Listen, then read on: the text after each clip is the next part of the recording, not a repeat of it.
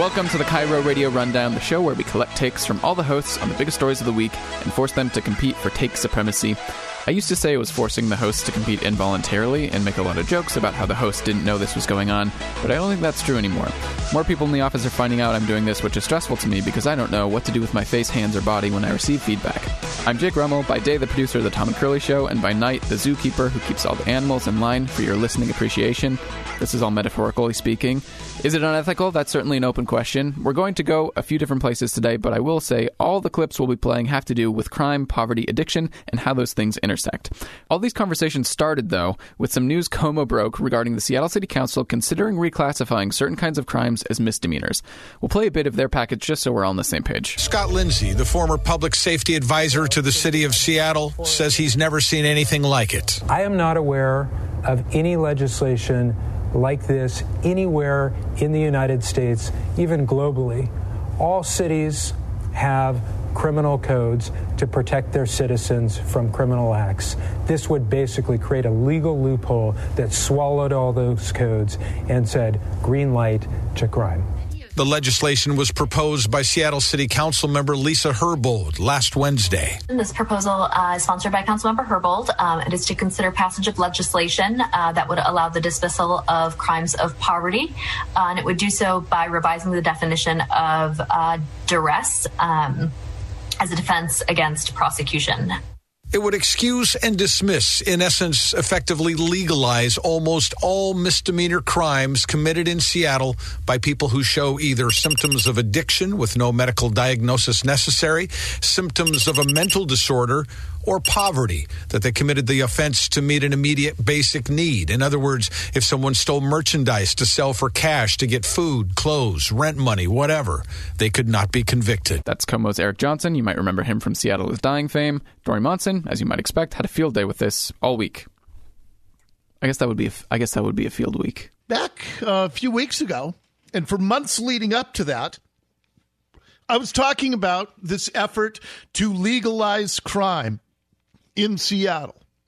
And a lot of people accuse me of hyperbole, that there's no way they want more crime in this region. But they do. And now we have absolutely remarkable legislation that has been proposed that proves what I've been telling you about the effort to get more crime in this entire region. What it will do is it will literally allow people who are drug addicts, homeless, poor. You can walk into stores. You can shoplift with impunity. You can just take other people's stuff. You can walk into homes and steal with impunity. Break into cars. Just tell them that you're poor. And who cares if you're going to sell what you steal for 10 cents on the dollar?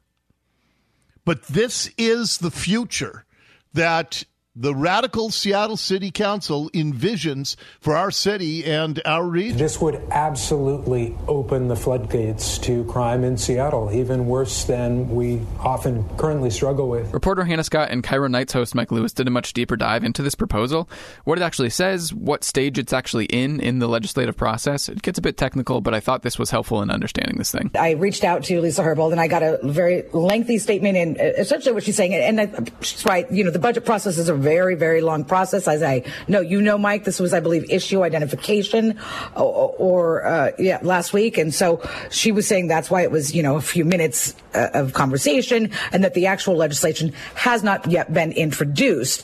But that will happen. They're going to have a hearing on this on next Monday morning at 9:30 as part of the overall budget conversation. But they're still concerned about why is this a budget bill? Why wouldn't it just be a regular proposal? And the idea is that this could be something that dramatically shrinks the population that Seattle sends to the jail, and therefore help them to renegotiate or fix their contract as far as the jail goes, so they don't have to pay as much. That's why it's got budget implications. Another clarification they discussed was, even if this thing gets passed as part of the budget, totally in the form we're talking about it existing right now, would judges actually even bother to use this option? This doesn't require that any judge do this. Okay, right. It just allows them to. It allows them to, which is a big deal. And I've been doing a lot of stories lately with the Seattle Municipal Court. They are of the mind of this. They're kind of on the same page as the council.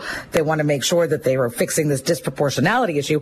Lisa Herbold, though, said as she presented this last week also that this was based on some recommendations that came out of the Seattle Reentry Work Group final report, which was back in 2015. I don't know if you remember, but essentially we're talking about the need to decriminalize poverty, the need to decriminalize things that were disproportionately affecting people of color, which tends to be, drug crimes and things like that. So I think she's just skipping the step you're talking about and going straight to the end and saying, okay, if you happen to get caught up in this net, then here, we're going to give the judge the opportunity to look at your case and say, we don't need to charge this. He can go. And so rather than this being a guiding principle for judges, this is meant to mainly give them, here is one other, essentially one other tool in your toolkit. That's what she's trying to say. Yeah, she's saying if they find that the defendant's conduct meets specific circumstances, which are, the ones I've described, poverty, drug addiction, and mental health issues, a nexus between crime committed and those circumstances of the individual, they can go ahead and make that choice and dismiss that. Here's where we'll make a bit of a departure, although I would argue still tangentially related. G and Ursula talked about what seems like a radical solution to substance abuse, but that some studies indicate could really help. Should we pay people to stay sober? When it comes to treating addiction, I'm sure you can imagine that America is struggling and the pandemic is making it worse. And it turns out that paying people to stay sober is a pretty effective way to get people off drugs like cocaine and meth, but almost no treatment programs are doing so. So this is an approach called contingency management, and the idea is to reward drug users with money and prizes for staying off drugs. Love it. Why?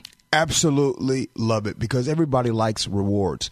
Everybody likes to be acknowledged for doing something right?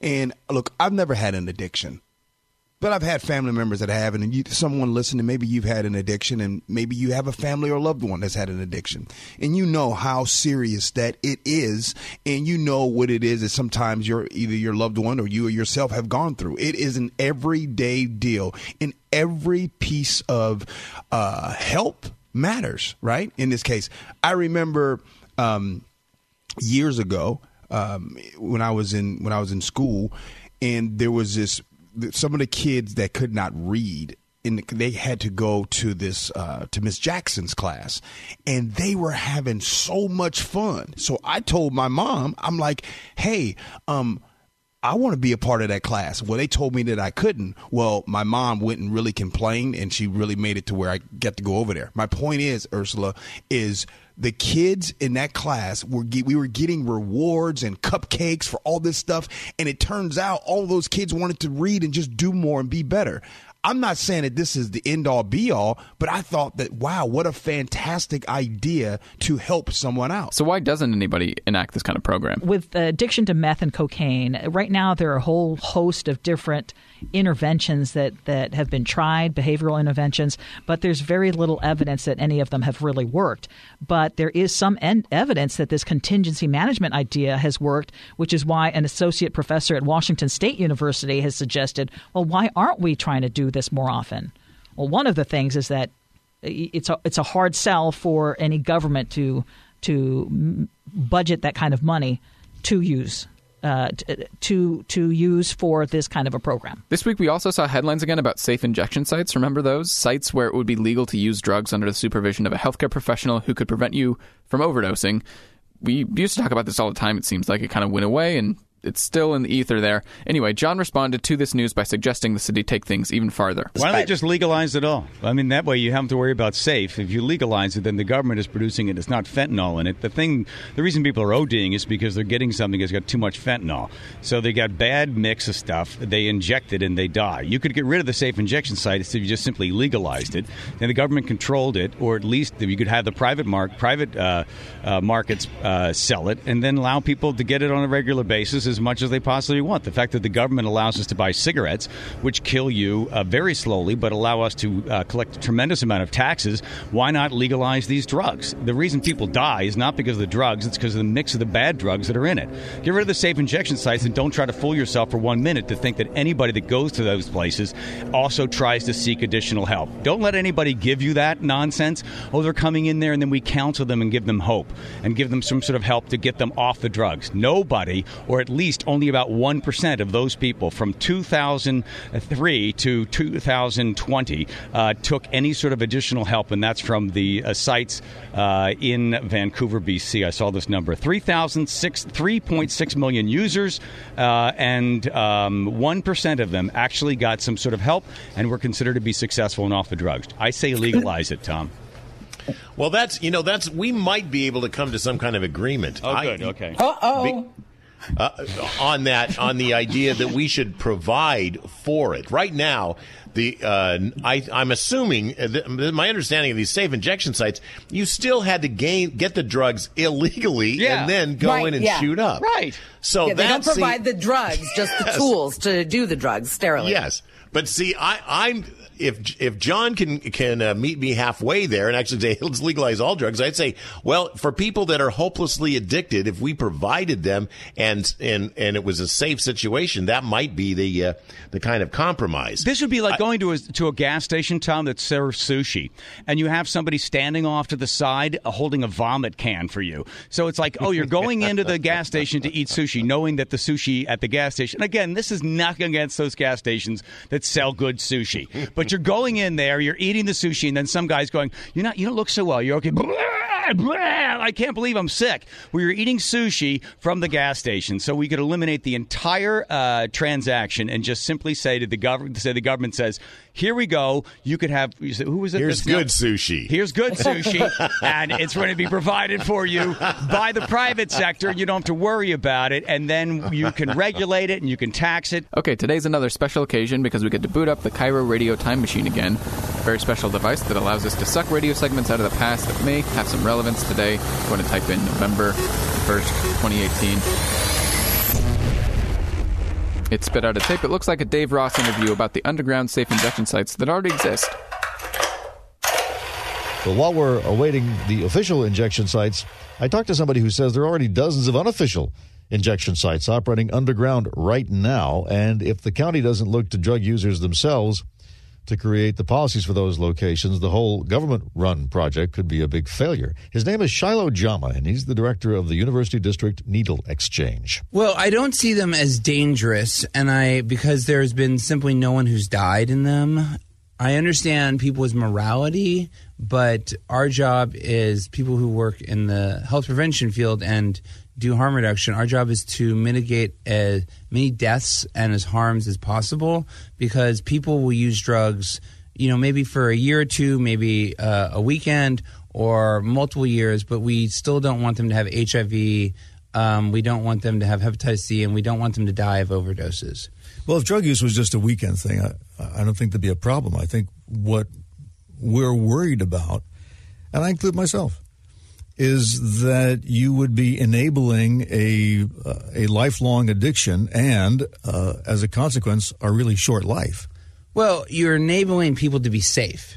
You're enabling people to not die. Mm-hmm. So in that sense, you're right. We are enabling people to be able to save their lives. Because right now... Well, how are you saving your life by using a safe consumption room? You're around doctors, you're around support staff. You are absolutely going to you're absolutely not going to die. Mm-hmm. But isn't the use of the drug itself intrinsically unsafe?